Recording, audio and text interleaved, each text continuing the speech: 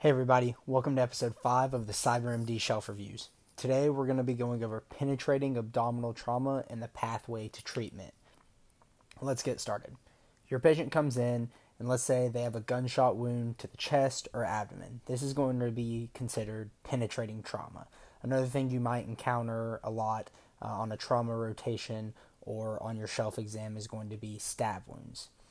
Either way, you're going to begin with your primary survey, your A, B, C, D, E approach. A, you're going to assess the airway. Do they need to be intubated? Is their GCS 8 or lower? If so, intubate. B, you're going to assess their breathing. How's their oxygen saturation? Do they need oxygen? Do they need PEEP? Give them oxygen if they need it. Assessment of circulation, C. We're going to get a fast exam, and we're going to resuscitate our patients if needed.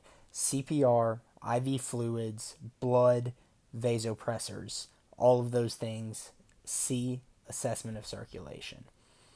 Now, from here, if you have continued hemodynamic instability, you're going to consider diagnostic peritoneal lavage, but in reality, you're just going to get an emergency laparotomy. Alright, so you've resuscitated. Is the object still in the patient?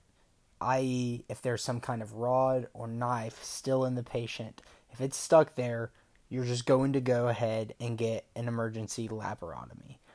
If the object has been removed, you're going to ask yourself several questions. Is this patient eviscerated? Do they have signs of peritonitis? Do they have rectal bleeding? Do they have bloody aspiration from a nasogastric tube? Do they have any other signs of instability? If so, they're going to get an emergency laparotomy. If not, however, you're going to go ahead and get additional diagnostics. If they are stable, again, you are going to get additional diagnostics. Typically, this is going to be your CT chest or your CT abdomen. Now, on that CT chest or CT abdomen result, you're going to be asking if there's an indication for surgery. Is there peritoneal penetration? Do they have intra-abdominal bleeding? Do they have pneumoperitoneum? Do they have severe organ injury?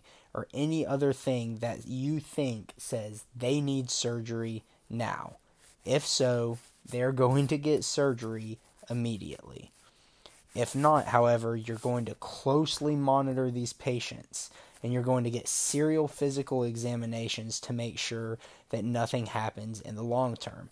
An example of this might be a patient who received a gunshot wound to their leg, and then with serial physical examinations, you find that they have actually begun to develop signs of compartment syndrome. So that's everything, but let's go through it one more time. Your patient comes in with penetrating abdominal trauma. A, airway. B, breathing. C, circulation, and get a fast exam.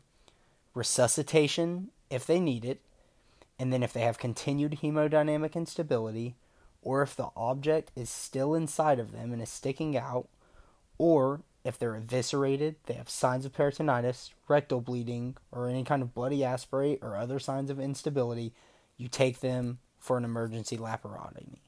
Otherwise, your patient's going to be stable. You're going to get additional diagnostics, usually a CT chest or abdomen, and then you're going to go ahead and check for indications for surgery on those results. If there's indications for surgery, such as peritoneal penetration, pneumoperitoneum, or intra-abdominal bleeding, you get surgery. If not, you closely monitor these patients and get serial physical examinations. That's the episode. See you next time.